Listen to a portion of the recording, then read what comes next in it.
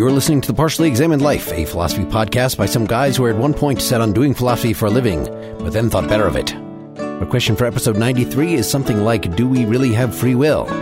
We'll be discussing Peter Strawson's Freedom and Resentment from 1960, his son Galen Strawson's The Impossibility of Moral Responsibility from 1994, Gary Watson's Responsibility and the Limits of Evil, Variations on a Strawsonian Theme from 1987, and we may also refer to Thomas Nagel's Moral Luck from 1979. You can join the discussion, get the texts, and lots more information at partiallyexaminedlife.com. This is Mark Linsenmeyer in Madison, Wisconsin. This is Seth Paskin in Austin, Texas. This is Wes Allman in Boston, Massachusetts. This is Tamler Summers in Houston, Texas. Welcome, Tamler, from the Very Bad Wizards podcast. Yeah, welcome. You may have heard him on the precognition for this episode. Thanks for doing that, Tamler. The talking into a microphone by myself just was very uncomfortable, but I'm glad you guys got something out of it. Yes, that was very helpful. And I thought we'd start with the Galen Strawson article, just like you did on the precog. Yeah, I mean, I thought this set up the problem really nicely, even though it's the most recent of all the articles. I do think it sets up the problem of moral responsibility and free will. And the other two are ways of resisting the conclusion, I guess. Right. So the main articles are by P.F. Strawson, the father, and Galen Strawson, the son. Both these articles were ones that are discussed on the first two episodes of your podcast, The Very Bad Wizards. And one of the things you pointed out there was that determinism is something that regularly comes back into fashion. It's not something that's been discovered recently, certainly not by neuroscientists, but it is something that was there, right, from the ancients? Yeah, of course. It's in the ancients. Lucretius, Epicurus. Yeah. Right. As soon as you start doing any kind of metaphysics, you get the idea of causality. If there is one event, it must have been caused by some prior event. So it seems to follow from that the event of my thinking, the event of my making a choice, the event of my doing something, that too must have had a cause. And we may not be able to say what that cause was. We know that there are causes. Or as one of the authors points out, at least you can't prove that there aren't any. It's not a falsifiable claim either way. Well, except that determinism isn't really the issue. I mean, and this is certainly Galen Strawson's view, right? That it just doesn't matter. I mean, so either way is unfalsifiable. But if it's not determined, if it's indetermined, then it's just random. And that doesn't do any good in terms of granting you responsibility for your actions or for your character. So the big problem with libertarianism is that they've never been able to figure out exactly how this indeterminism is supposed to grant you any more responsibility than could be granted if determinism were true. So now, why is that the only other option? I think that folks listening to this will, of course, the native libertarian, the thing we believed before people started complaining about determinism, before people either invented or reminded us of this is, of course, I as an individual am responsible for my actions. Maybe you think that the pre-philosophical view is some sort of Cartesian or religious. I have a soul that is disconnected from the causal chain, and so it is what is doing things. It's me. And it doesn't seem like, just as a matter of logic, it's either everything is determined or it's random. Why? Well, I mean, what did you think? So Galen Strawson, he has an argument even against that, right? Towards the end where he talks about the CPM and this self. So the CPM is the character, personality, motivations. Mm-hmm. And then you have the self that's independent of that. But then you can just run that same argument on the self. Well, why did the self, given its CPM, given its character, its motivations, its personality, why did the self choose one course of action rather than the other? And if it's going to be responsible for that choice, well, then it has to be responsible for being the kind of self that would make that choice. And you just run that same argument on that. So that's where, I guess, at least according to Galen Strawson, it really is a matter of logic. It just doesn't matter. You can take whatever metaphysical fantasy you want, and you still can't get that kind of ultimate responsibility that he thinks is crucial for moral responsibility. Yeah, I think there's a weakness there. So, for instance, he says, however self-consciously aware we are as we deliberate and reason, every act and operation of our mind happens as it does, as a result of features for which we are ultimately in no way responsible. But I think there are many accounts of free will, which are arguably compatibilist, where all that matters is that you be sensitive to what's good for you and sensitive to reasons for acting in a certain way or not acting in a certain way. And sure, that sensitivity can be underwritten by brain processes that are all deterministic. I still don't think it would help with the notion of moral responsibility in a sense of being praiseworthy or blameworthy. I think Galen's argument is actually very strong on that. Once you start getting into things, it's hard to ground the concept of blameworthiness. But then it sounds like you completely agree with him. Where do you think you disagree? I think there's room for a conception of free will which doesn't ground radical moral responsibility in the sense of being blameworthy or praiseworthy. I know that's an odd view, but I'm sympathetic to Nietzsche's sort of skepticism about this brand of moral responsibility where you say at some metaphysical level someone is blameworthy, which is not to say that you can't say someone is of poor character or that they're an asshole. You can still make those sorts of judgments, or that even that they're immoral. It's just that trying to ground that in some sense of factual blameworthiness, I think, is kind of a fool's errand. On the other hand, that doesn't mean there isn't room for the kind of compatibilism where reason responsiveness represents a kind of free will, even if that doesn't ground this radical sense of blameworthiness that I'm talking about. Why is it radical, a sense? Like, blameworthiness seems pretty non-radical to just be blameworthy, to deserve blame, to deserve punishment for your actions. So if you want to call compatibilist freedom free will, I have no issue with that. When you disconnect free will from blameworthiness or praiseworthiness or desert, to me, it becomes a terminological question at that point. No, I don't think so, because there are still moral implications, right? There are people who could be in greater or lesser states of compulsion. They can still have virtues and vices, So, as we'll see, P.F. Strawson will talk about the potential for certain kinds of therapeutic approaches to make people more or less free. All of those things still apply, and all of them are of moral import, right? It doesn't matter if someone's to blame. It's really about people existing along a spectrum of being more or less free. And that matters. I agree. Yeah. It's just that I don't think it matters whether you call it free will or not. What matters is the kind of freedom that we have. Hey, before we launch into this, Seth, do you have some opening thoughts on this article? I'll just preface this by saying, in the interest of transparency, this is not a particularly live issue for me. I guess I'm a naive compatibilist. My everyday experience of my own life is that I have choice and I have to act as if. So in a lot of ways, this is an academic exercise from my perspective. And so I'm hoping to get persuaded that there's something more nuanced about it than that for me. Well, I hope I'll be able to persuade you of that. It seems like, just from what Wes was laying out, I think it's a kind of a typical ambivalence about this, that the concern is not really between metaphysical account of free will of the type that I was saying, something like Cartesian dualism. And personally, I feel like we've sufficiently ruled that out just because those views have serious metaphysical problems. But it would take too long. And none of the articles that we read really take much time in going through and explaining why anything like Cartesianism, anything like your view that you have an immortal soul that has this absolute free choice granted to you by God. I think we should say a little more about why Galen Strawson thinks that doesn't make any sense, but that's not what philosophers today are generally arguing about. Maybe some of them are, but like so many theological things, it's often covert. Well, no, they are. So someone like Kane, for instance, that we went to the University of Texas with, is arguing for a libertarian point of view. Well, he's arguing for libertarianism, but he still feels like he can't use theological terminology. He has to say something like, at the quantum level, there's indeterminism, that actually allows for freedom. Right. But it's still sort of a radical freedom where the agent can intervene in some sense in the causal chain without being directly caused, let's say.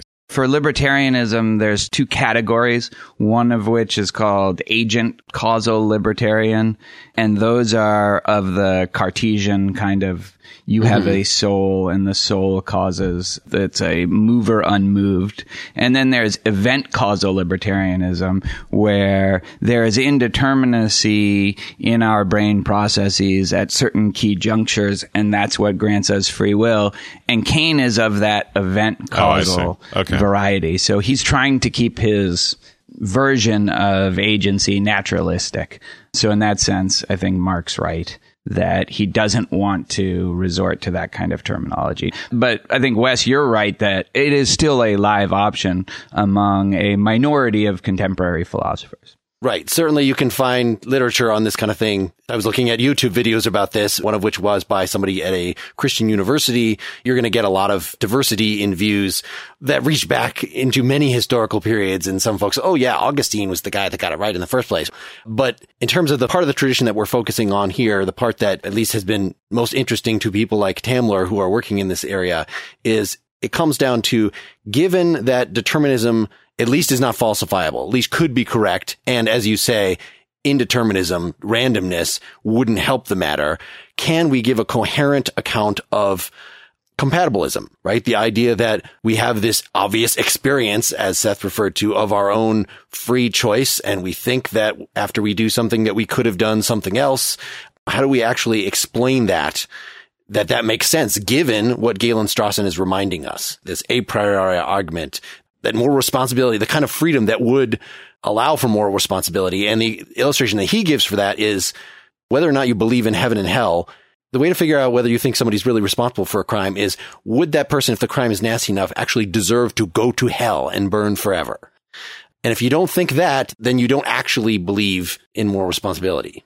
I actually think that was a big mistake on his part to say, to use that heaven and hell analogy, because you could certainly be a compatibilist or a libertarian and think that just because you rob a liquor store, you don't deserve to burn in hell for all of eternity. I think the heaven and hell story is less helpful maybe than just non-consequentialist blame and punishment, the kind of freedom that would ground being punished or being blamed even if there were no beneficial consequences. So just deserving blame. And I honestly think, Wes, I don't think you can call yourself a real compatibilist unless you think that blameworthiness is compatible with determinism or naturalism. P.F. Strawson seems to be arguing for a kind of compatibilism in which blameworthiness isn't justifiable descriptively, right? There's no proposition or metaphysics to it. That's all I'm saying. But he just doesn't think that's what blameworthiness is. He certainly thinks that people can be blameworthy. Well, they can be blameworthy in a sense of being blamed by people. I don't think there's anything beyond that. I think Watson characterizes Strawson very well, because Strawson doesn't say this explicitly, but Watson points out there's no descriptive content to Strawson's moral view. In other words, you can't put forward any descriptive or metaphysical proposition that is sort of a barrier between reactive attitudes and the nature of morality. Moral responsibility just is constituted by reactive attitudes. And once you've said that, I think you're no longer really asserting what I've called this radical blameworthiness. These are practices which human beings can't give up.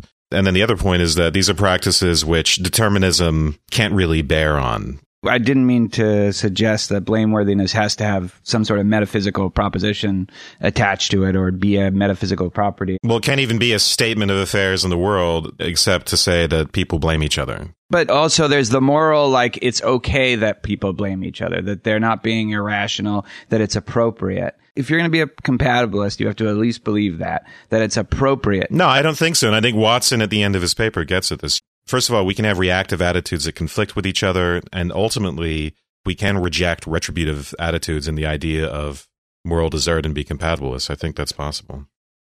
Fair enough. You're probably not alone. So let's look at that quote that was right near the end about how you can't question the practice itself. Where is that? Bottom of 13. Right. Okay. Inside the general structure or web of human attitudes and feelings of which I've been speaking, there's endless room for modification, redirection, criticism, and justification. In other words, contrary to what Wes just said, it's not just that people blame each other, but that there's sort of a logic to the practice of blaming such that, somebody could be wrong to blame in a particular circumstance and somebody else could argue with them. And there actually might really be a correct answer as to whether blame is correct in this case. There's more to it than just brute actions of people. Continuing, but questions of justification are internal to the structure or relate to modifications internal to it. The existence of the general framework of attitudes itself, in other words, the fact that we do blame people, is something that we are given with the fact of human society. As a whole, it neither calls for nor permits an external rational justification. Right? So he says all the historical arguments over free will versus determinism, or really whether moral responsibility is legitimate or not, whether you're talking about freedom in that context or not. Comparison he makes somewhere is, it's like Hume complaining about causality, about induction being justified. This is one of the tools which we come to the world with in the first place. We have no power to overturn it.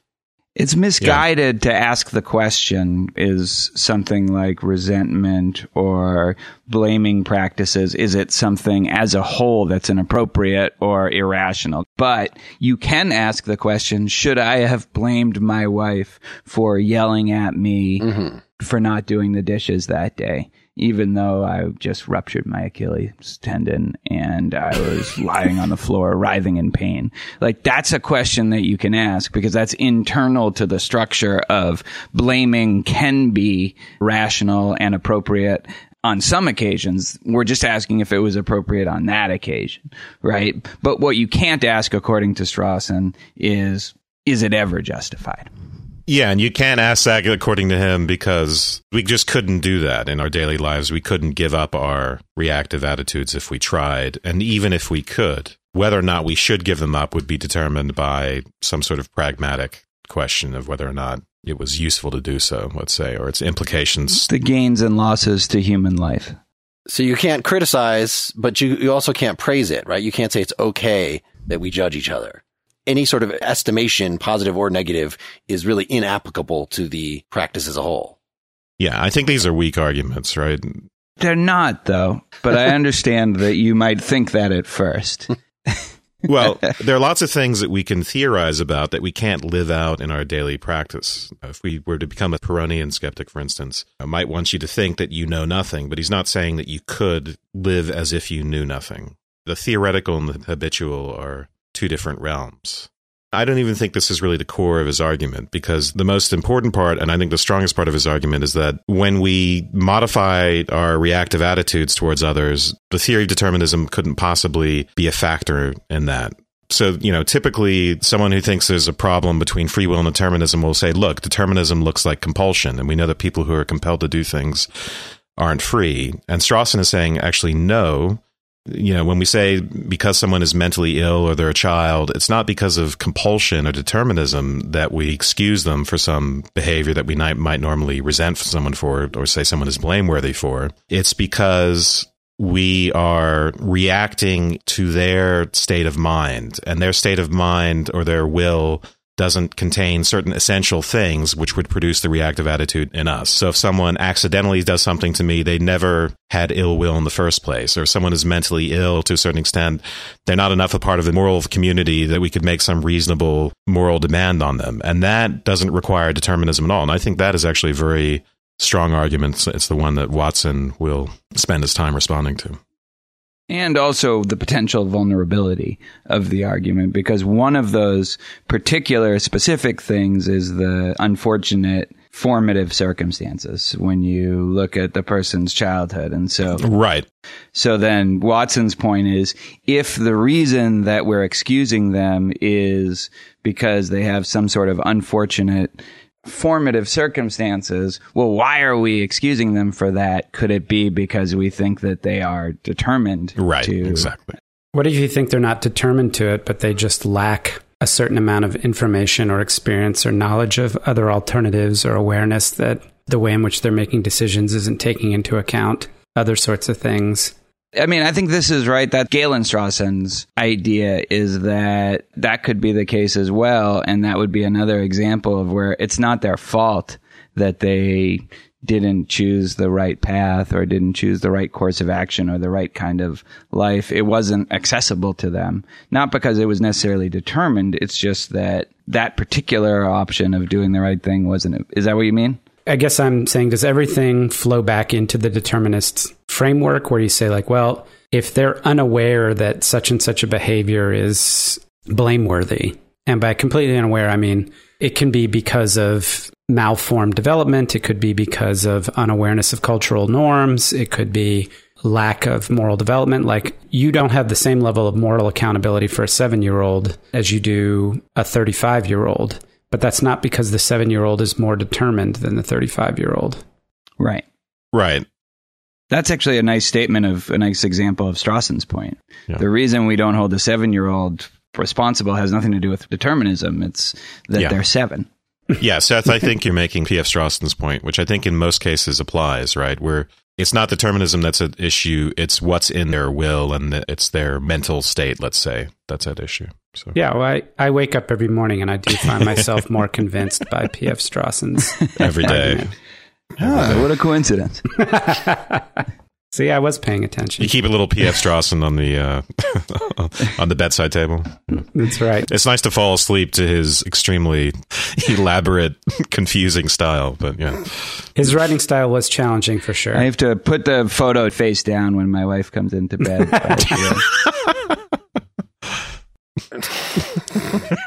How much of your audience will have read these? Should we go through the essays or should we just talk about it like we're talking about? Whatever points in particular we want to talk about. This is not about summarizing. This is about getting at the issues, which I don't care if we then are bringing things up from the Watson as they seem relevant, bringing it up from any of them. You already were organized in your precog, so we don't necessarily have to be. Okay, good. What did you guys think of the induction analogy? So, footnote 7 in Freedom and Resentment, he says, compare the justification of induction. And he says, the human commitment to inductive belief formation is original, natural, non-rational. It's not irrational. And in no way something we choose or could give up. But rational criticism and reflection can refine standards in their application, supply rules for judging cause and effect. Ever since the fact were made clear by Hume, people have been resisting acceptance of them. So I thought that's interesting. And although I was initially resistant to that analogy, well, those are two different things. I'm now struggling to see what the difference is. So as philosophers, we can pretend I'm rejecting the plausibility or the rationality of inductive belief formation, but really the only thing we can do is criticize or revise our attitudes or beliefs within the general framework of induction is a rational form of forming beliefs. This is related again to, what I thought were the weaknesses of his argument, right? This idea that if we can't live as if something were true habitually and mold our behavior on that, then we can't possibly believe it's true. So you think you can believe that induction is not a rational way of forming beliefs? Sure. But that doesn't mean you're not going to do it. That doesn't mean that you're not going to live that way. In the same way that knowing that simultaneity isn't absolute because of relativity doesn't mean that I can even conceive of what that means fully or live as if simultaneity weren't absolute. There are lots of crazy things in physics, curvature of space or whatever, which are not going to intuitively apply at my level, and I can't possibly live as if they were true. But it doesn't mean that I can't form abstractions or high-level beliefs as to their truth. Based on evidence, based on just modeling. Right. So say general relativity, right? I think Josh Green says this in one of his papers that, look, I have to see the world in Euclidean space terms, but apparently space-time is curved. When I go to the grocery store, I can't think of it like that. But when we're launching rocket ships, we have to take the formulas of general relativity into account. And that's what he thinks we should do when it comes to moral responsibility and criminal justice. So when we're living in everyday life, we can blame our friends and our families and our children and our wives and husbands, etc. But when the stakes are high, like in criminal justice, we have to go with the truth. We have to go with what we really believe is true. That's an interesting analogy. That is, yeah, that's an interesting, it's a very good analogy. I do think there's a way it's disanalogous to the moral responsibility question, because the reason that we know that general relativity, or that we can believe reliably that general relativity is a better way of understanding reality, that's based on the fact that we've done experiments and that it has more predictive power, it has more No. So we're talking actually about special relativity. And Einstein published a paper long before there's any experimental confirmation. There is simply a paradox between the constancy of the speed of light and Galilean relativity. And the power of his explanation was that it resolved that paradox. It wasn't because of experimental evidence that it was developed. It was developed as a model to solve a certain problem that had arisen within science. Of course, ultimately, if experiments had refuted it, it would have been a problem. But no one had to live that, and it didn't have to be intuitively applicable for it to be true or for someone to believe it was true. That's fine. Think of it that way. right? But it's different when it comes to moral responsibility, because the reason that you might believe that moral responsibility and blameworthiness are something that you should reject or something that's impossible, as Galen Strawson thinks, is because you find certain premises of an argument intuitive. There's no way in which the world makes more sense if you reject blameworthiness or moral responsibility. There's no predictions that you make that can be verified or falsified based on rejecting moral responsibility rather than embracing a compatibilist understanding of blameworthiness and freedom. It's purely just we find it intuitive that it's not fair to blame people if they're not the source or ultimate cause of their characters in some way. And so that's the disanalogy right there, is that we're talking about an intuition, and you can reject that intuition without messing up any other part of the world. Yeah, but I just don't think that's true. I think the whole point of Watson's paper is to show that, in fact, determinism is relevant to how we habitually blame people. But once you get into it, blameworthiness just falls apart. It becomes incoherent. Once after you've established that determinism is in fact relevant, the more you look at it, the more the notion simply falls apart. And we can go into more detail into that as we discuss But it Watson's. only falls apart because of an intuition that you have. Yeah, the intuition is that people who are compelled, people who are under compulsion, are not responsible for their actions, right? You find that intuitive. And if determinism, you can reject it. And I understand that we could disagree about the intuitiveness of determinism seeming like compulsion. Just the idea that compulsion exonerates somebody from a responsibility, you can reject that intuition. Okay, you could reject that as well. But I think that would not be consistent with a lot of people's intuitions. Yeah, and then we'd have to part ways, I think, just based on, at that point, we'd have no way of settling that dispute. So Watson opens up the idea that we could abandon retributive sentiments, and that, so for instance, an Einstein or a Gandhi or Martin Luther King, people who adhere to some other ideal. So for instance, you could hold people responsible in the sense of confronting an oppressor without actually engaging in vindictiveness and malice. And the argument for that would be sort of a Platonic conception of justice, where certain attitudes are actually poisonous, or you could say Aristotelian conceptions of virtues. And I think this is where you get into virtue ethics. So Nietzsche finds the whole idea of blameworthiness as to be laughable bullshit. And that's the view I sympathize with. We should read that quote, by the way. It's such a great quote. Let's read it. It's Galen, right? Quoting Nietzsche. Yeah, it's in Galen.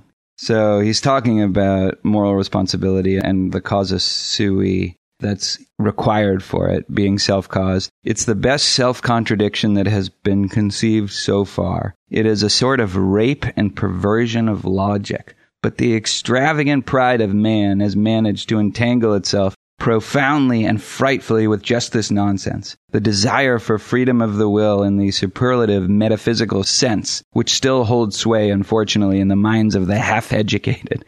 The desire to bear the entire and ultimate responsibility for one's actions, oneself, and to absolve God, the world, ancestors, chance, and society involves nothing less than to be precisely this casus sui, and with more than Baron Munchausen's audacity, to pull oneself up into existence by the hair out of the swamps of nothingness.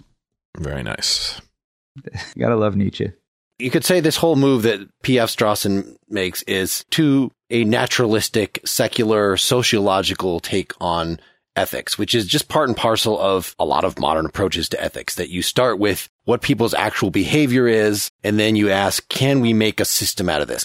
Is the practice as we practice it now internally consistent, or is it not? And Nietzsche was one of the first right here to say, no, it's actually not. That there's something that is at the center of our notion of agency and how we deal with each other, without even very much analysis, is obviously confused.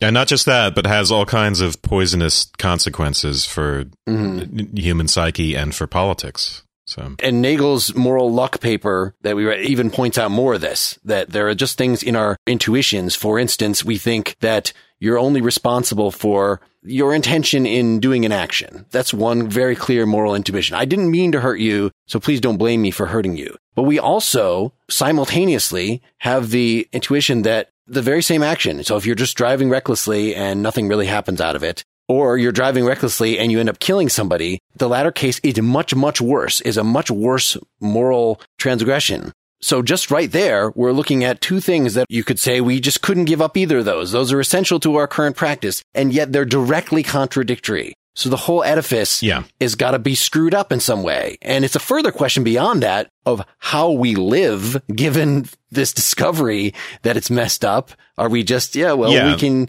keep these things, but do kind of be nicer or more ironic or more loving or something about them. And that ends up being kind of what Watson ends up recommending. Well, no, let's remember that Watson is a compatibilist in the end. Although this is his most incompatibilist sounding paper, he is a compatibilist. He does think you can deserve blame, even if determinism is true. And so he's just more sensitive than most to the force of the kind of Galen Strawson type argument. Well, let's go through how he's preying on this, what I thought was actually the strongest argument that P.F. Strawson had, what you think of as a weak point. First, he elaborates it, and then he knocks it down. So he wants to take up the idea that determinism is not relevant to our reactive attitudes.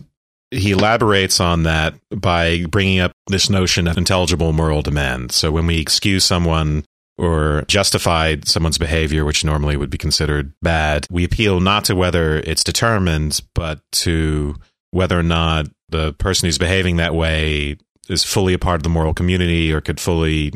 Let's see. So the way he puts it is whether or not our moral demand for reasonable regard could be fully intelligible to them or understood by them. So, as we've discussed, in most cases, we could appeal to that notion without ever appealing to determinism. If a child does something or someone who's mentally ill and they transgress some moral boundary, we don't have to think about determinism in order to make an excuse. But he brings up this case of Harris. It's cases where we think that Sam Harris, that bastard. Yes, right. Sam Harris, the neuroscientist and murderer. So Robert Harris, should we tell a little bit about that story? Please clarify the example of what I meant. Yes, let's not get Sam Harris, by the way, is another guy that I took pot shots at on the podcast. He deserves them. Well, he deserves them, or... But this is not Sam Harris. This is Robert Harris, who committed a really chilling crime. He murdered these two kids, and the most chilling part of it for me was that he wanted to dress up as a cop and then break the news to one of the victims' parents and just sort of watch their faces. I mean, this was a bad guy. And then so Watson tells that story and then says, rightly, I think, that this seems like an archetypical candidate for blame and resentment and somebody that you would think deserves punishment. And then afterwards tells the story of how he became what he was. And then after you hear that story, you find yourself a lot more conflicted about how you feel about Harris, because if anything, it's more horrific, the story of how he was brought up and how he was treated as a child and a young adult than the crime itself. Right. Yeah. So I'm going to throw out my flag here. I'm going to call a procedural penalty. Appealing to the serial killer or the child murderer or something like that when you're having a conversation about morality is the equivalent to me of playing the Nazi card, in the sense that we're being asked to appeal to our intuitions and our common sense, some notion of blameworthiness and common morality. In the face of that kind of behavior, we lose any grounding that we could possibly have to make that kind of a judgment. That example does absolutely nothing to clarify, help us understand what it is that we're trying to drive at here. Can I say why it helps? First of all, we're talking about reactive attitudes. So he's got to give us an example where we're going to have two conflicting sets of reactive attitudes to someone who's committed a crime. So on the one hand, we need a description of the crime. That's bad enough to say, yes, he's blameworthy, he should be punished. And just remember that Galen Strawson's really high, the analogy to hell. Right. That's really supposed to get at somebody really blameworthy. Right. But then we need a sort of account of his history, and one that would make us feel conflicted, that would make us say, oh, that's exactly how he became that way. He was treated terribly. He was a little boy who just wanted love, and he was a sweet little boy, and he was fucking brutalized by his parents until he became a monster. So Watson is trying to point out that determinism is in fact relevant.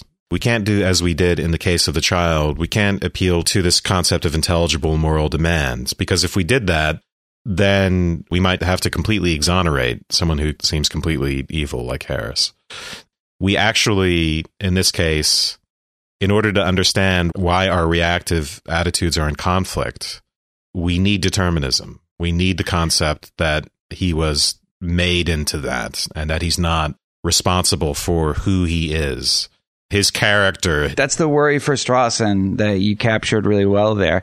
But Watson stops short of fully endorsing that view, right? He says, we don't think as a result of his childhood necessarily that it had to happen that he would be who he was.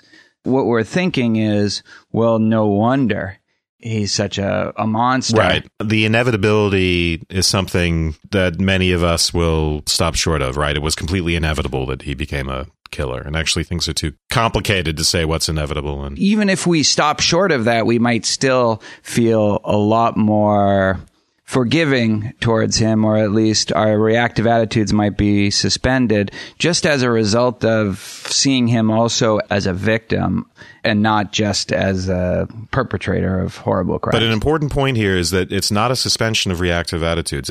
We're not slipping into what Strawson calls the objective standpoint. It's two conflicting sets of reactive attitudes. That's really one of Watson's crucial points. Right. The fact that Watson, as you said, Tamler, doesn't make that whole change and say, well, these two sets of reactive attitudes are wholly in conflict, that we still end up blaming, even if how much we blame or how much we would forgive is a little warped.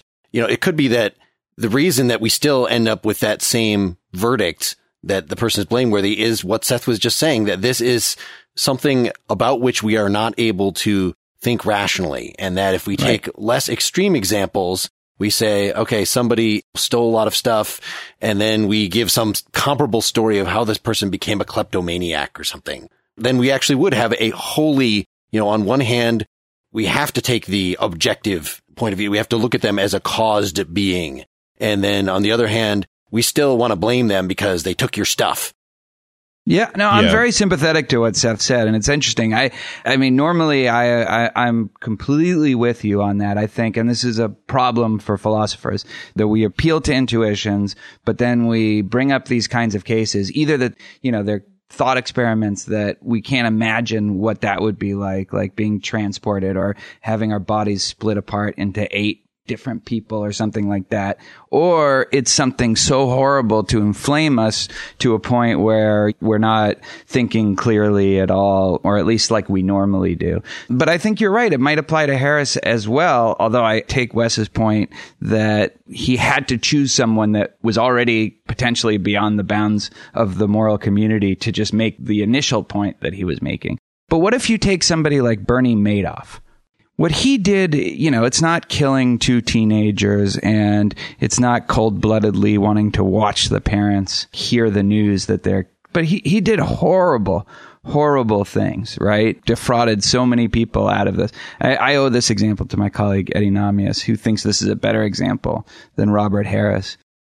If you find out stuff about his childhood that led him to become desensitized to defrauding people, how are you going to feel about him then? Namias's point is you're going to still feel resentful towards him. And it's actually the shocking nature of Robert Harris's case actually makes you less likely to respond to him in the normal sort of reactive way, because it just seems so out of the realm of something that we could possibly even consider. It's not an unusual, there's lots of, like a book like In Cold Blood, which will have you both, by Truman Capote, horrified by the terribleness of the crime and yet empathize with the criminal. That's not a uncommon sort of task that we're asked to take on by culture. Again, I'm struggling from my naive viewpoint here. So I appreciate, Mark, standing up for me about the the fact that you could make the same point with a less extreme example. But help me understand the distinction here between understanding why somebody does what they do. So there's saying that somebody had no choice but to do what they do. That's determinism. Because of factors A through Z, so-and-so acted in this way, they had no choice. That's one thing. Then there's, because of factors A through Z, I can understand why somebody did something that otherwise wouldn't make sense, because that's not how normal human beings act. And then, saying regardless of A through Z, even though I understand why this person might have acted the way they did, that doesn't mean that they're absolved from responsibility or blame. Here's why. The traditional argument is that for us to have moral responsibility, we have to be free in some sense. And that freedom has to be cashed out either in the sense that we could have done otherwise in some situation, otherwise than we did, that the future is full of all these different possibilities and we can settle of our own free will on one of those possibilities, or that we are the ultimate source of our action. The buck stops with us. So if determinism is true, at any given moment, there is only one possible future. You couldn't possibly do anything to change it. So how could you possibly be responsible for that? And the other intuition, I'm not endorsing any of this, by the way, I'm just trying to, for listeners, get at the fundamental argument. And the other intuition is that if determinism is true, then I am not the ultimate source of my actions. Everything I do was predestined long even before I was born. So I am just a link in that chain. So those are the intuitions which would make people think if determinism is true, then free will and moral responsibility can't be the case. Okay. I understand conceptually what it is that you're saying. And I understand that we read a couple of articles that would suggest that there's actually somebody with a PhD who believes that or might believe that.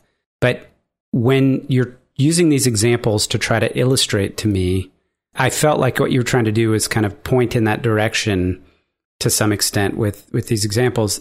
I mean, I don't share that intuition, and it doesn't even make sense to me. So I have a problem right there. Which intuition don't you share? That not being responsible for your character means that you're not responsible for your actions? No, that what Wes just said about there can be no moral accountability if in some way we're 100% determined for our actions. But it's not that we have to discard those as social practices, right? There could be good reasons to, and this is the way Strawson starts out his article, talking about the kind of compatibilist who, in a way, is just a consequentialist. They say, yes, these sorts of practices of moral blame and punishment, they're socially useful. We can't discard them. They're essential to a society. And yet, if we think about it, they're groundless. There is that sort of compatibilism. I don't think that's real compatibilism. Yeah, that's I know. just because a skeptic would think that too.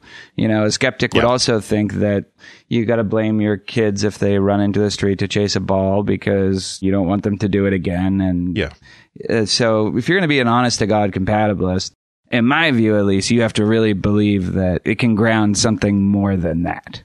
Yeah.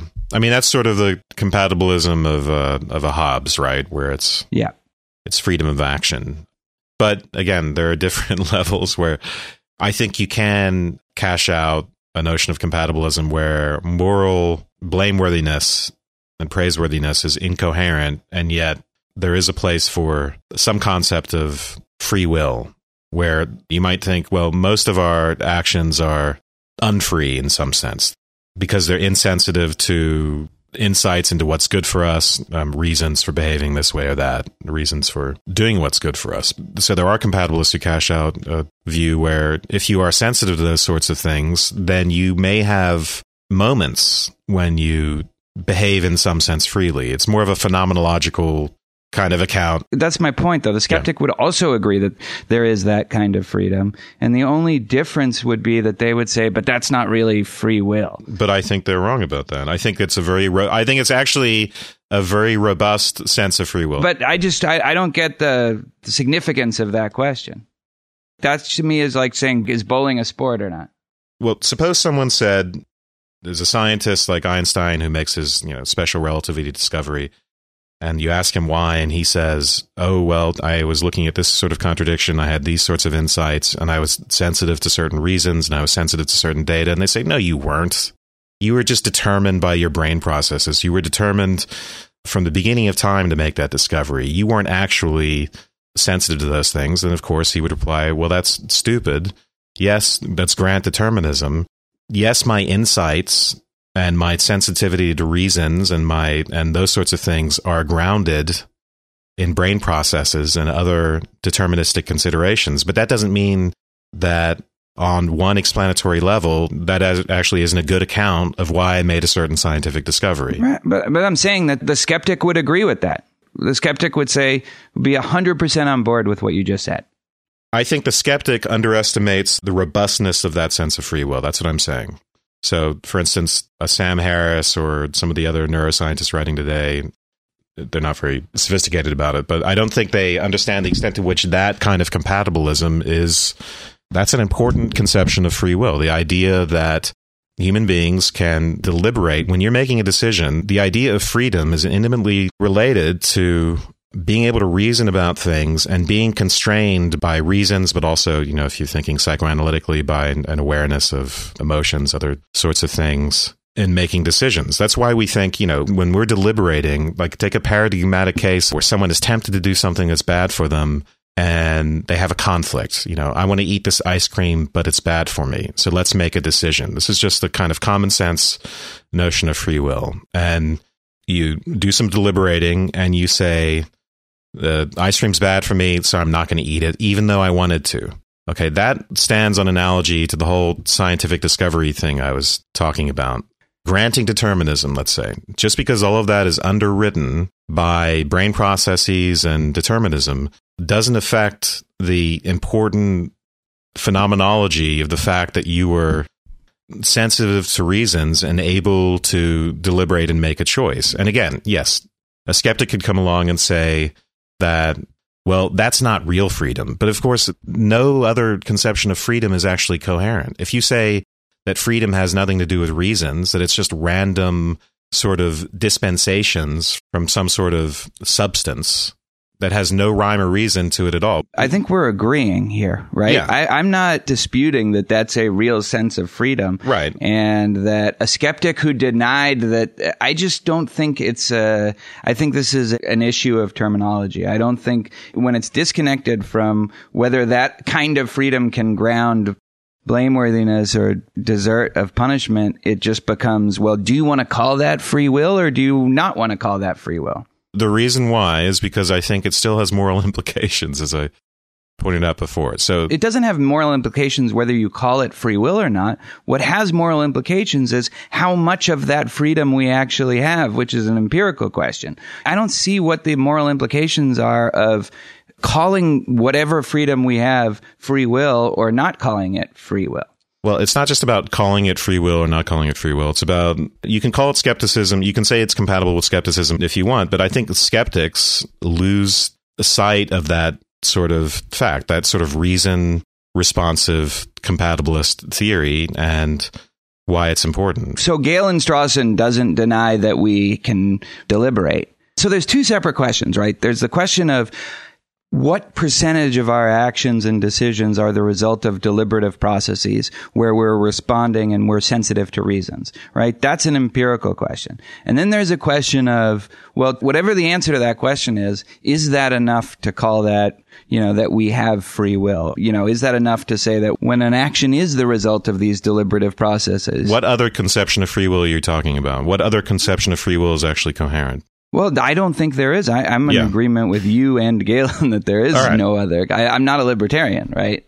So we agree on that. The only reason I'm objecting to the label of skepticism for that, because I think there are skeptics who draw more pessimistic conclusions than are really necessitated by that point of view. I mean, I think you're right when it comes to some of the neuroscientists. I don't think philosopher skeptics do that. I think we understand each other on that. So the terminological thing that we're arguing a little about here is comparable to the one between what you might call moral naturalism and moral error theory. That if you say that in a strong sense that there is no metaphysical fact of something's being good or bad that then we can do or not do those actions, and whether or not those actions are just or not is whether they accord with this external fact. If we start, as most moderns do, with actual human behavior and try to make something coherent out of that, there are plenty of people that's going to say, well, you've just in that move given up morality altogether. Right. That what morality essentially is something like divine command theory. And I'm thinking of Anscombe that we read recently that says once you get rid of that underlying structure, what you're doing is not ethics at all. Sure. Right. But of course, there are plenty of naturalists that claim that they are doing ethics even though they've gotten rid of that superstructure. And I think that's what we're facing Absolutely. here, is that determinism says that there's a strong sense of moral responsibility that is bullshit, just like Nietzsche pointed out. But once you get rid of that, you still can have very useful gradations. And you can say that the distinction between those is not just a terminological matter, that we're just going, we're going to call these the free actions, the ones that nobody was holding a gun to your head and you didn't have a phobia or something that was driving you in some obvious way to do this. We're going to call those the free actions, and we're going to call the compelled ones the unfree actions. You can still say there are moral implications to that, as Wes is trying to say, without buying into the larger traditional framework. And it's all part of this critique and refinement of exactly what P.F. Strawson says we cannot critique, which is this practice of resentment. No, because you are critiquing it within the framework. You're doing what P.F. Strawson says is okay. Isn't it critiquing it within the framework? It's talking about a particular case. It's not talking about, in general, all cases of free actions really aren't moral responsible in some important way. They do not meet the criteria that Galen Strawson asked for, that if there was a hell, this person would deserve to go to hell if they did something bad enough. Or they would deserve. I mean, I don't mind the heaven-hell analogy if you think of it as hell is just a little worse than heaven, right? It's like the restaurants are a little worse, or, they're like, they don't have good movie theaters. But I think that's a lot of people have tried to get off the hook of the basic argument by pointing out that I'm a compatibilist and I don't think anybody could deserve to go to hell and suffer eternal torment. But here's the thing. Here's where I think the rubber meets the road, or whatever the cliche is, right? Where Galen Strawson says, if one takes the notion of justice that is central to our intellectual and cultural tradition seriously, then the evident consequence of the basic argument is that there is a fundamental sense in which no punishment or reward is ever ultimately just. It is exactly as just to punish or reward people for their actions as it is to punish or reward them for the natural color of their hair or the natural shape of their faces. So whether you agree with that last part, right, is it is exactly as just to punish or reward people for their actions as it is to punish or reward them for the natural color of their hair or natural shape of their faces. To me, that's what puts you on the side of the skeptic, like Galen, who agrees with it, or the compatibilist, who I think has to disagree with it if there's going to be a substantive difference between their position and the skeptical position. You have to think it's actually more just to punish somebody for their actions, as long as it meets the compatibilist criteria, sensitivity to reason, or whatever it is. I disagree with this.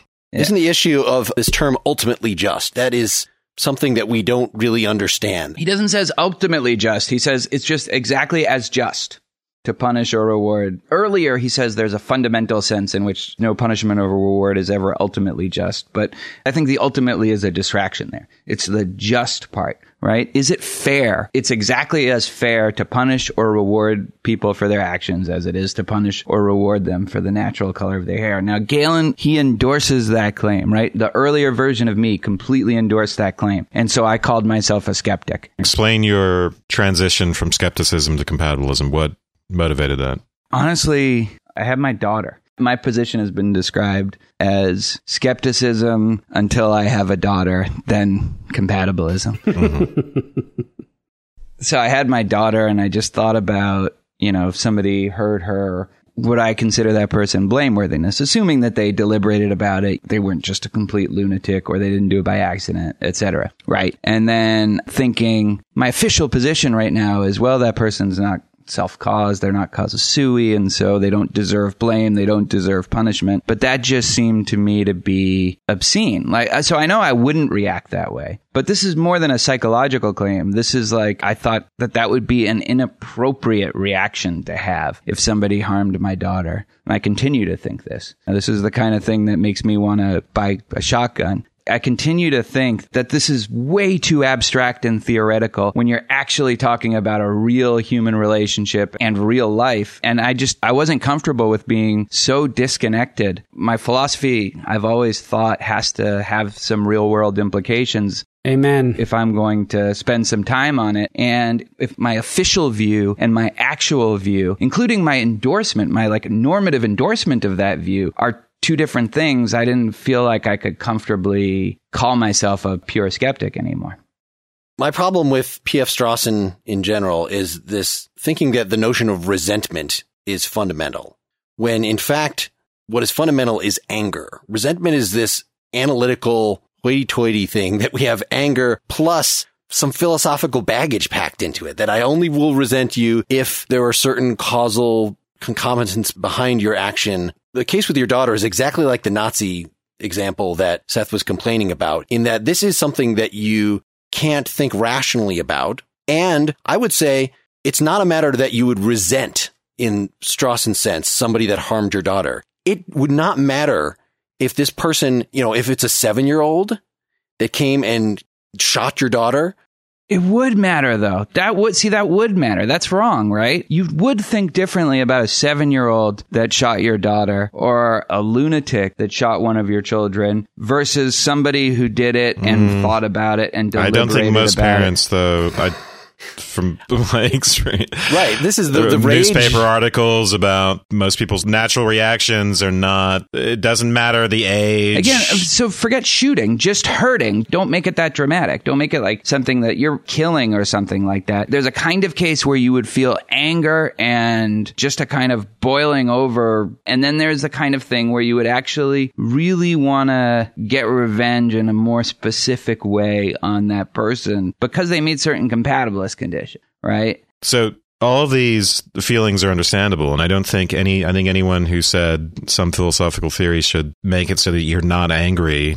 Yeah. But just because we can accept having certain feelings about things and reactive attitudes doesn't mean that they are a moral compass. That's my problem with that. And I think, you see this a lot in politics today, and this is one of the things that Nietzsche railed against, is that people assume that their moral outrage is some sort of compass to what's right and wrong, when often it's bullshit. It's completely deceptive as to the rightness and wrongness of the matter, and it leads people into all sorts of errors. So this type of thing really does have consequences. If we say that our reactive attitudes are just the gold standard that determine our morality, I think it's a problem.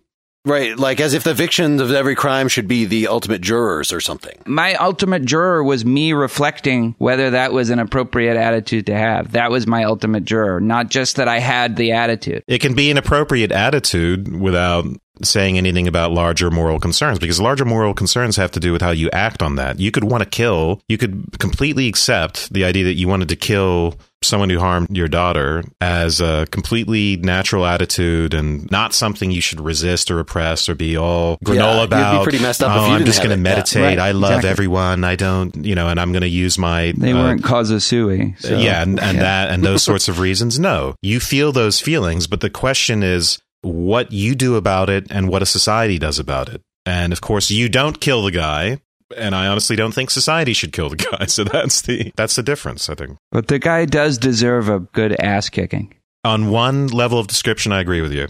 And I would help you. All right. Well, I'll hold you to that. All right. I'm going back in my mind to the analogy that Tamler brought up about the criminal justice system at one level versus your everyday interaction morality. And I think there's a conflation when Strawson uses the term just, saying it's as just to hold somebody responsible for X that they're born with versus, the term justice is a loaded term. And I don't think it equates simply to an idea of blameworthiness or some level of everyday morality. So what's your idea of blameworthiness then?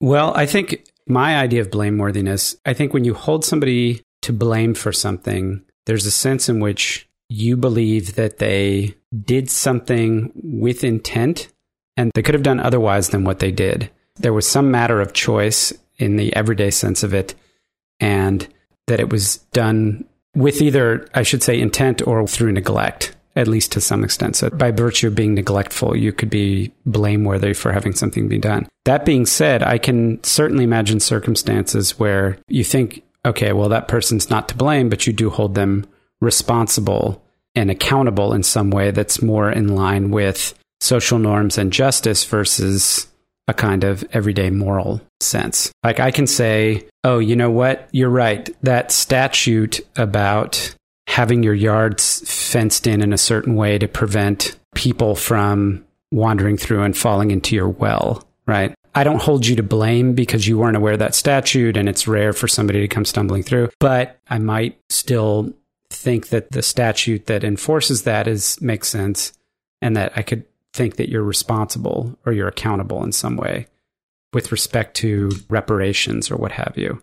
So like strict liability laws. Something like that, yeah. And that's the same sense to me in which you say, when we have this common liberal leftist view where we say like, well, so-and-so they came from rough circumstances and they didn't know any better and they weren't nourished in the womb. Parents didn't teach them good values and they didn't see all these different ways that they didn't have an opportunity to go to college. So they turned to drug dealing, blah, blah, blah. So you find an excuse or reasoning like that as a way to try to absolve somebody of blame. And at the same time say, but the way in which our society works, we have to hold you accountable for those actions because we can't have you running around doing that sort of thing. What you're saying is that we have different purposes for which we might hold someone responsible. So when you say blameworthiness, well, what kind of blame? What does the action of blame consist in? It's not just me having an attitude and being annoyed with them, because I'm annoyed with people for lots of things that if I then think harder about it, then, well, okay, it's not really their fault. You know, it's this assumption that resentment or that the reactive attitudes are non-cognitive, that they're raw emotions, but then also thinking that somehow they're a system.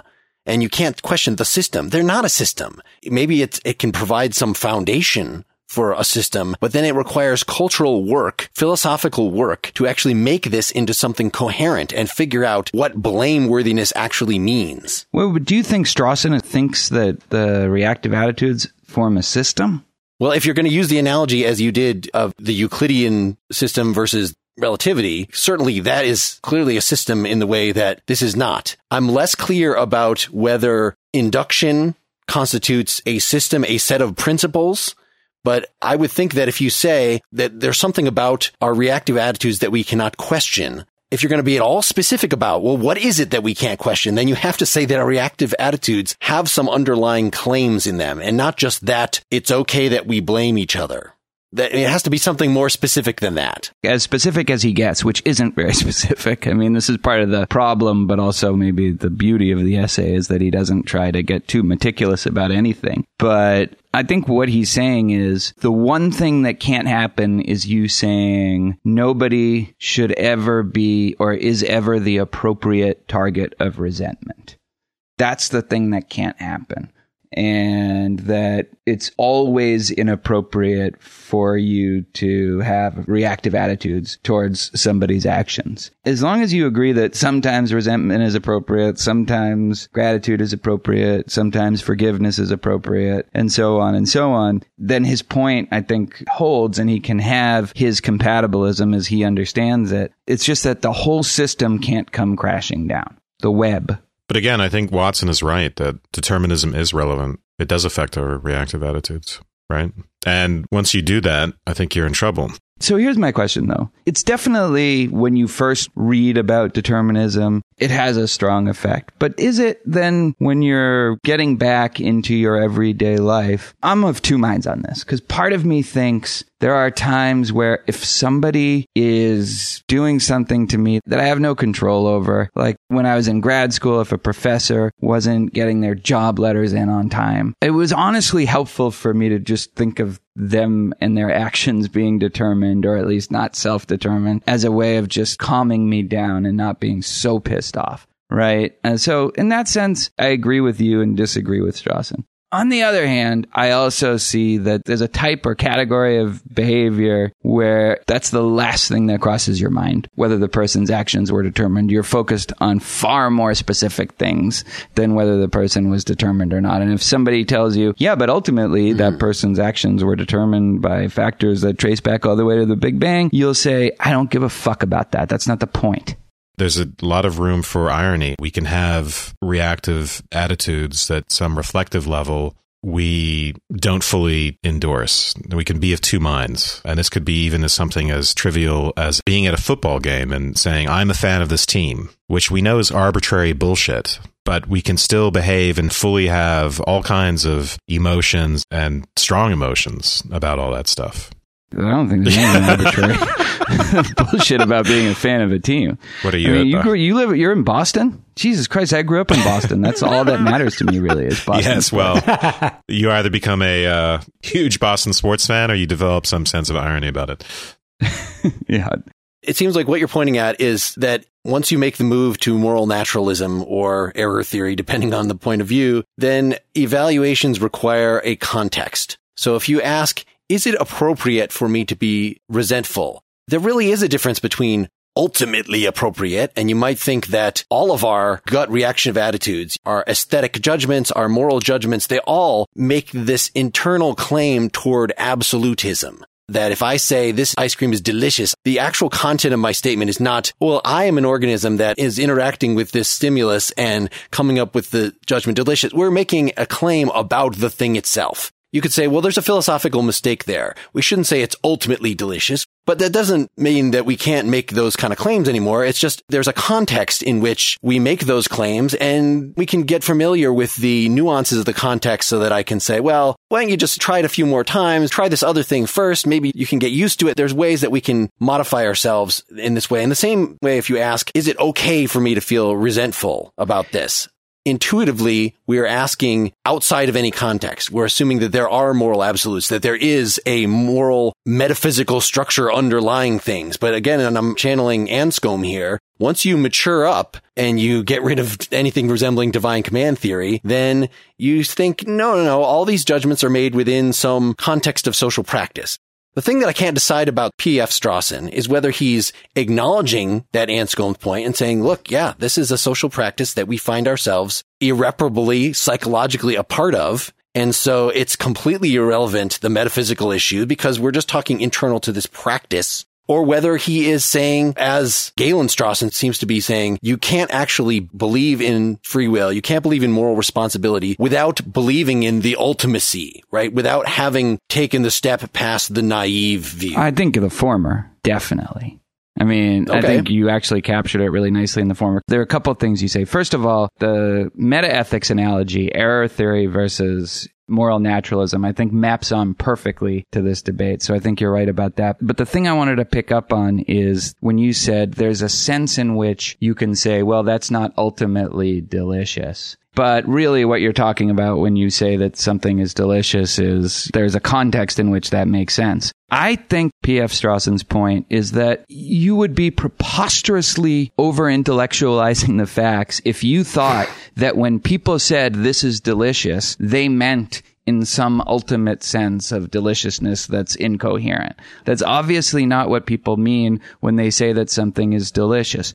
Galen Strawson, when I interviewed him, he made this kind of analogy, but on the other side with disgusting. He said, you look at a rotting corpse and you say that's disgusting, but it's not obviously objectively disgusting in some sense. And again, what P.F. Strawson would say to his son there is, you are over-intellectualizing the facts about disgusting. That's not what people mean when they say that something is disgusting, that it has some objective property of disgustingness. They mean that they are disgusted by that thing, and probably that other people would also be disgusted by them. They don't mean anything more than that. And this idea that ultimacy is some sort of criterion for something being true or something being appropriate to say or feel is some weird philosopher's thing. It has nothing to do with what people are actually doing, what people are actually feeling. So saying resentment is never appropriate in an ultimate sense is like saying nothing is really delicious. That's ridiculous. But I think the real conflict, though, here is between feelings and action. We can say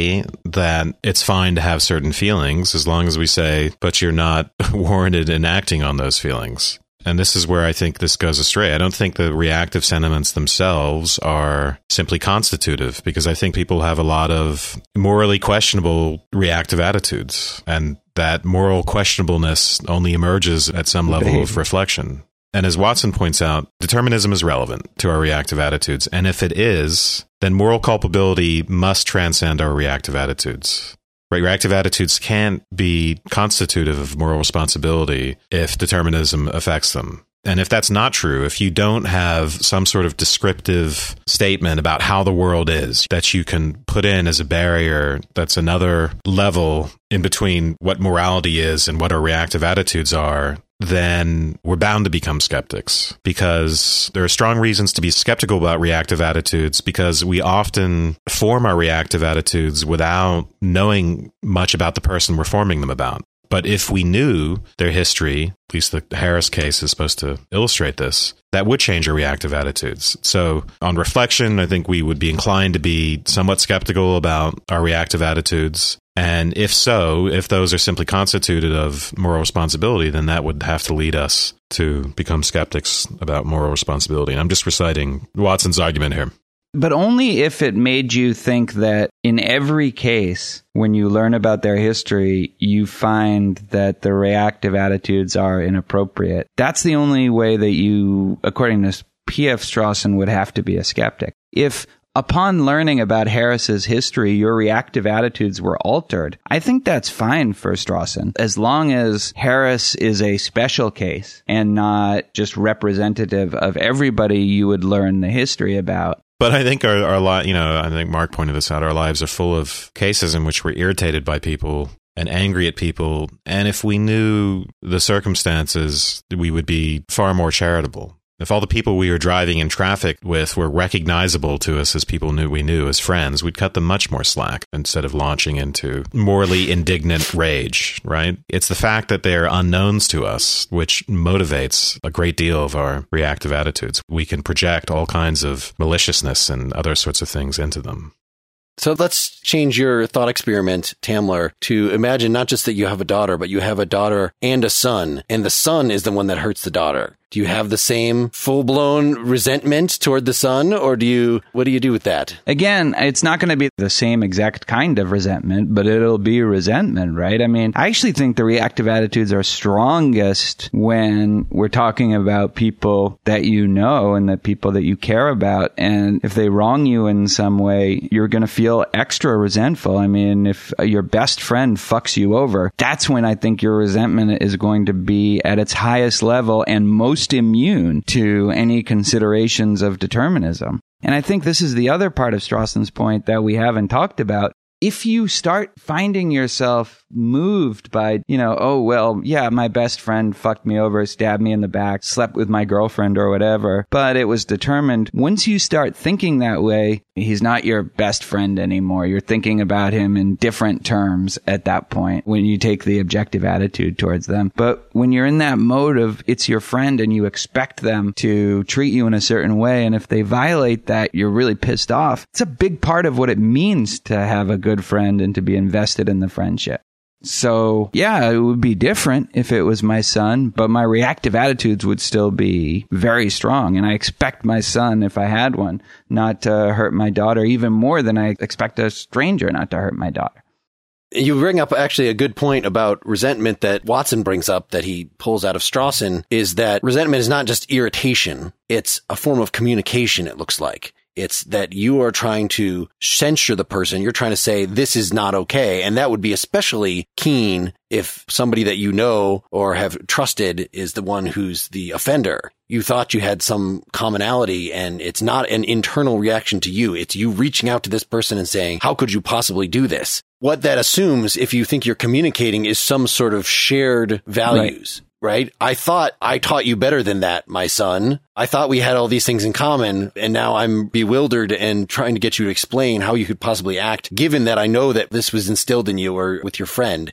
And then Watson kind of tries to smack that down, or at least temper it by saying how actually then that doesn't help with the Robert Harris case, because here is someone who obviously we have tons of resentment toward, but who would not be an appropriate object of moral communication because he doesn't have any common values with us. He's too far beyond that. He almost has to be dealt with in the objective mode. He's shut himself off. Right? He's shut himself off from any kind of moral address. Yeah.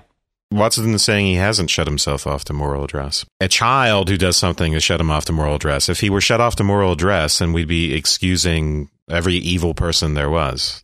I think, Wes, that he does say that Harris has explicitly sort of cut himself off from...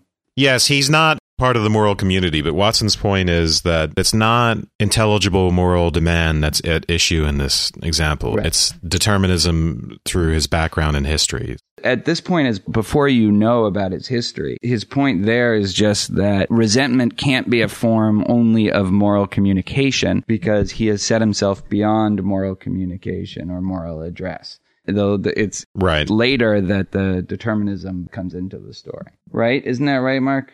I'm partially still looking at this as a reductio ad absurdum against our pre-philosophical beliefs, that there are just things that are inconsistent, that we really do see resentment insofar as it's not just anger, but it has some judgment to it. We do see it as a form of reaching out to someone in the moral community. And so Watson bringing in this Robert Harris example of someone that on the one hand, we do completely want to blame, but on the other hand is not amenable to that kind of communication just means that there's something wrong in our pre-philosophical moral views. Okay, so here's the paragraph, right? He says, however, not all communication is dialogue. Harris refuses dialogue, and this refusal is meant to make a point. It is in effect a repudiation of the moral community. He thereby declares himself a moral outlaw.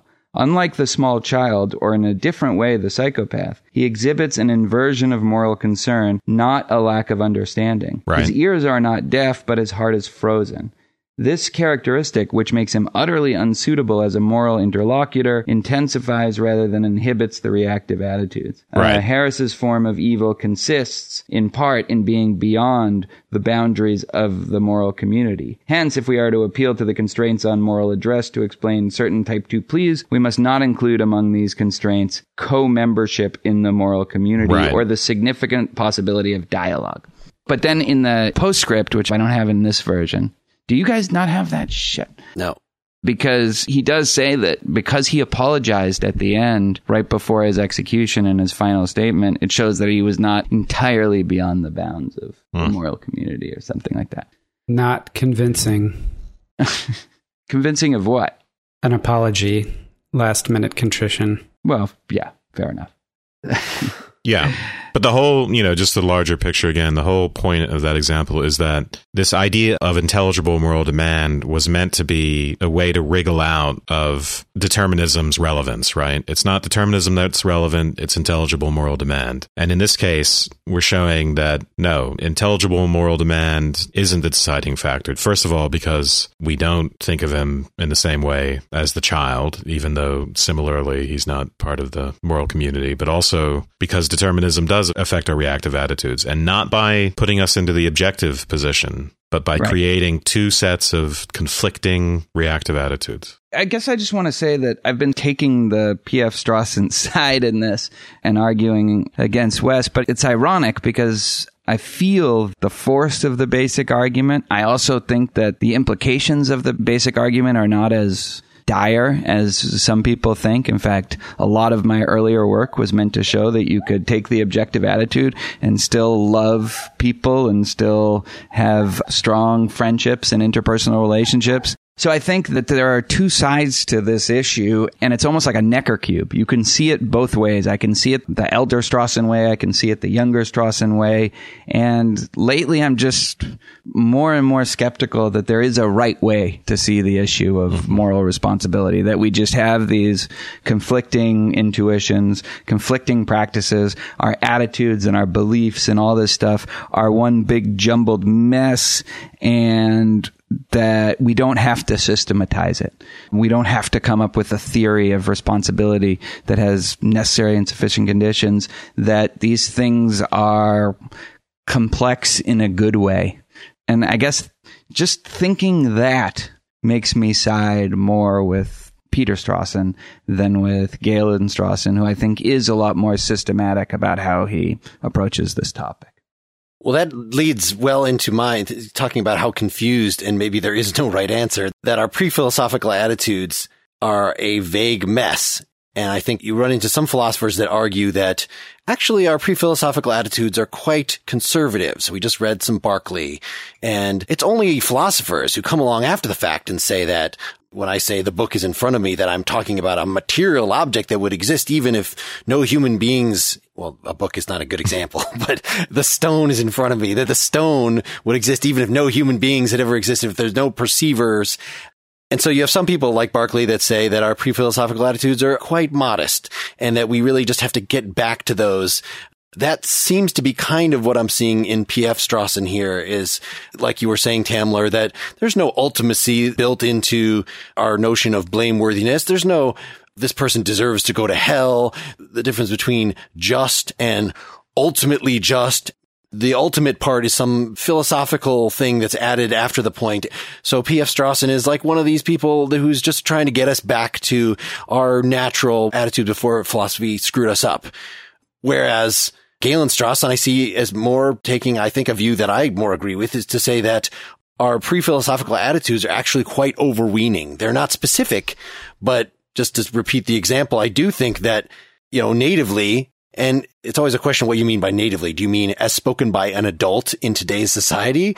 But if you're talking about the aesthetic thing, is this ice cream is delicious? When I say natively, I'm more thinking about when a 4-year-old says that before they realize that like not everybody likes ice cream. And just because they don't like ice cream doesn't mean that they're blind, tasteless assholes or something. Really, our native pre-philosophical intuitions about moral issues, about aesthetic issues, about epistemological issues are quite expansive. And it is the role of philosophy to pull them back, to add skepticism, to say there's something screwed up about this, that if we actually try to build a systematic foundation on these sentiments, then we come up with a load of crap. We have to do a lot of actual philosophical work to make it coherent. And the fact that we have so many different schools is because people sort of go in different directions. We just covered Bergson in the last episode. This is to say that, maybe we need to get back to the intuition of the matter. And I think Bergson was properly non-committal about whether the natural pre-philosophical attitudes are timid or are overweening. And what Strawson would say to you is that the metaphysics are in the eye of the metaphysician.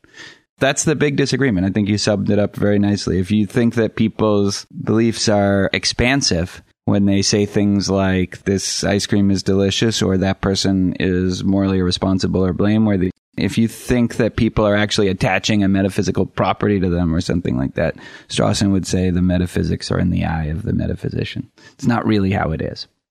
So I'm listening to Mark talk, and I'm always concerned that the words pre-philosophical is like code that means something like irrational or... It means Pascinian. It means Pascinian. There you go. You're the noble savage that we bring on the episode. Oh, my. There were times during the course of the conversation tonight where I sort of checked out with the ists and the isms. And, I kept wanting to get at what is the live issue for me as a moral agent in my everyday life that's being debated here. I think there's probably something in the kind of blameworthiness understood at kind of an interpersonal level versus a criminal level that I might be able to run with. I was intrigued by Tamler's use of the induction analogy, and then further we kind of expanded on that and talking about a real difference between everyday morality and kind of the criminal justice system and how you might have to employ different things. But that's where I kind of start to struggle in that, to me, morality is something that takes place at the level of the social. And kicking off this discussion talking about determinism and the relationship between moral accountability and this sense of being determined is almost like trying to make morality into an ontological thing or trying to determine it ontologically when I feel like it's something that gets determined at the level of the social. And I won't say it's pre-philosophical. You can call me anti-philosophical if you want. But saying that something happens at the level of the social or socially constructed doesn't mean to me that it's not rational or structured. It just means that in a conceptual way, it may not lend itself to the types of distinctions that philosophers like to make.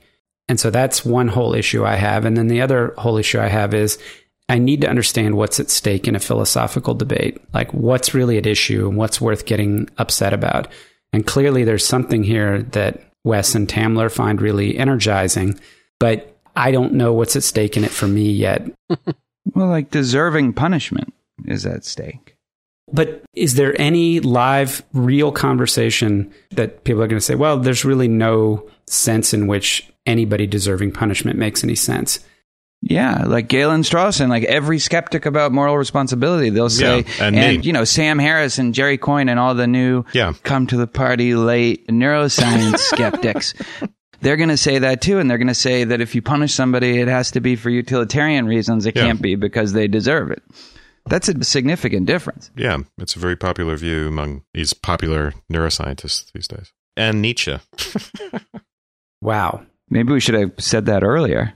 But also, you know, there's an alternative way of looking at ethics where the question of blameworthiness is just not really relevant, I think.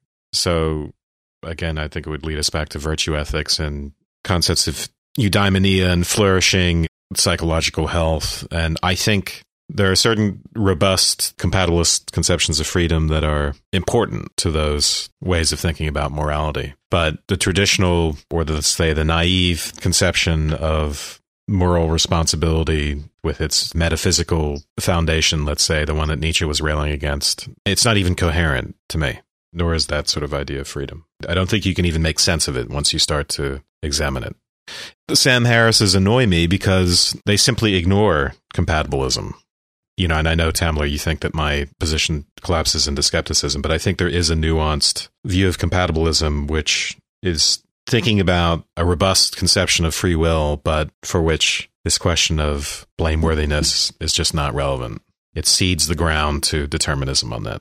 And which is not to say that we have to change our reactive attitudes and our feelings. You know, this is my shtick. This is the thing I've sort of milked in my writing on the blog, the opposition to moral outrage and the daily cultural manifestations of that, because people identify their moral outrage with what is moral. And in a way, I think that's one of the things that that makes this country great. Nietzsche set himself up in opposition to. People are not good at morality by nature. And that's why history is filled with atrocities. Those atrocities are predicated, this is, it's the Plato, no human being knowingly does evil sort of thing. Often people are in a state of self-righteous indignation. They completely are convinced that what they're doing is good when they're doing the worst possible things.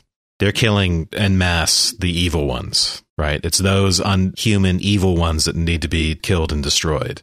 Morality, in that sense, is a force for great evil in the world. And so that's why, you see someone like me reacting, saying, no, we do need this important reflective barrier between our reactive attitudes and what we consider to be just or moral. And also, you can stake a position in morality where retribution and resentment and those sorts of things are just not relevant. Absolutely. Yeah. I kind of want to add that the distinction that P.F. Strawson makes between this criticism internal to a system and criticism of the system itself, I think is perhaps untenable. That you could respond to what Wes just said by saying, well, that's just, if we blame all the Jews for our problems and feel like we have to have a Holocaust against them, that's just a mistaken attribution. It's not against resentment per se. It's against this particular application of resentment.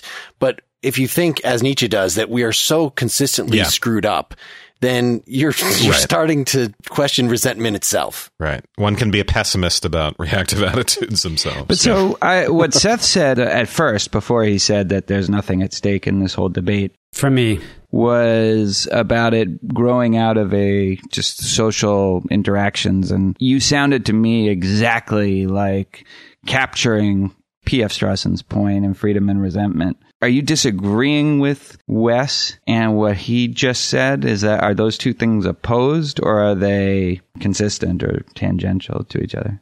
It says, but it was Wes's closing. I wasn't listening to that. We're about to stop recording. Yeah, that's pretty much what happened just there. No, I think Wes and I are not in agreement on this one. Yeah. Well, then you should resent each other. Well, no, because I take the objective stance. And he's beyond the bounds of the moral community. You ask yourselves, how do I manage Wes? What's my policy for dealing with Wes? Wes made a good point earlier when you were talking about how we treat people who are close to us different. One of the reasons we can be indignant on the road is that if we knew everybody in the cars were our friends, we'd react differently than when they're strangers. Well, a lesson that I've been trying to learn lately is I just imagine that there's no agency at all. I don't even think about the people in the car. It's just like I'm in a stream floating down the stream and there are leaves in the stream. And when I divorce myself from the idea that there's an agent in the car that has some sort of intent that somehow crosses my intent, and I just think, well, Yeah, exactly. then it's amazingly so much easier to stay calm and to not get upset. And I find that a very healthy way of thinking of things. But would you find that healthy if you were doing that with your wife? No, I'm talking about driving in a car on the freeway. Right. So a context of resentment again. Yeah. We're talking about a context. And it is because those sorts of things where I get cut off and I'm angered, this is what a psychoanalyst would call narcissistic injury. It's not the pain of being cut off and being deprived of a few seconds, on your way to work. That's not the painful thing about that. The painful thing, of course, Strawson points this out, is the lack of respect. It's a lack of goodwill on the part of the other person. But often we're just making that up. They're doing something, they don't know what they're doing, or they're lost, or they're distracted, or this or that. Yeah. So it's best just to think of everyone as robots. And you'll never have any problems with anyone again. We're recommending psychopathy. Yes. The super objective standpoint. Although I have a Roomba in my house that I have strong reactive attitudes against. I hate that fucking Roomba. I want that Roomba dead and taken apart, and I don't know if it can suffer, but if it can, I want it to suffer. Well, that's actually an interesting point, because people do, of course, have reactive attitudes towards inanimate objects. So Herodotus tells a famous story of, I think it's Xerxes trying to cross the Hellespont, and it's stormy, and so he can't cross with his ships. So he has the sea whipped, and then he drops shackles into the ocean and does all sorts of nasty things to it as a punishment for being too stormy to cross. And did it work? Yeah, I think they ended up conquering ancient Greece, right? Yeah, he had to get across the Hellespont to get at the Greeks. So, yeah. Thanks again for doing this, Tamler. Thank you very much for having me. I enjoyed it. I appreciate it. Did you really? I did. I do. I have gratitude. Okay, good. I have experiencing gratitude towards all of you. Yeah, thanks for coming on. I enjoyed that as well. All right, next time we'll be discussing sections of Robert Nozick's Anarchy, State, and Utopia from 1974. To find out exactly what to read, check out partiallyexaminedlife.com. We are supported by your donations. Go to partiallyexaminedlife.com to make a contribution. Big donors over the last month have included Aaron Schur, Miguel Alvarez, Aaron Amini, Kenneth Joyner, Mikhail Mikertichan, Sean Dansberger, Kelby Kincannon, Bryce Nickel, Justin Bossert, Peter Gibney, and Aaron Kimchi. Thanks also to the smaller donors, including the many who are newly or on a continued basis signed up for our $5 a month citizen site. Folks should go follow us on Twitter. They should go join our Facebook group. They should go read the blog at partiallyexaminedlife.com and should listen to the Very Bad Wizard podcast. All right. Good night. Good night. Thanks Good again night. for having me. Good night.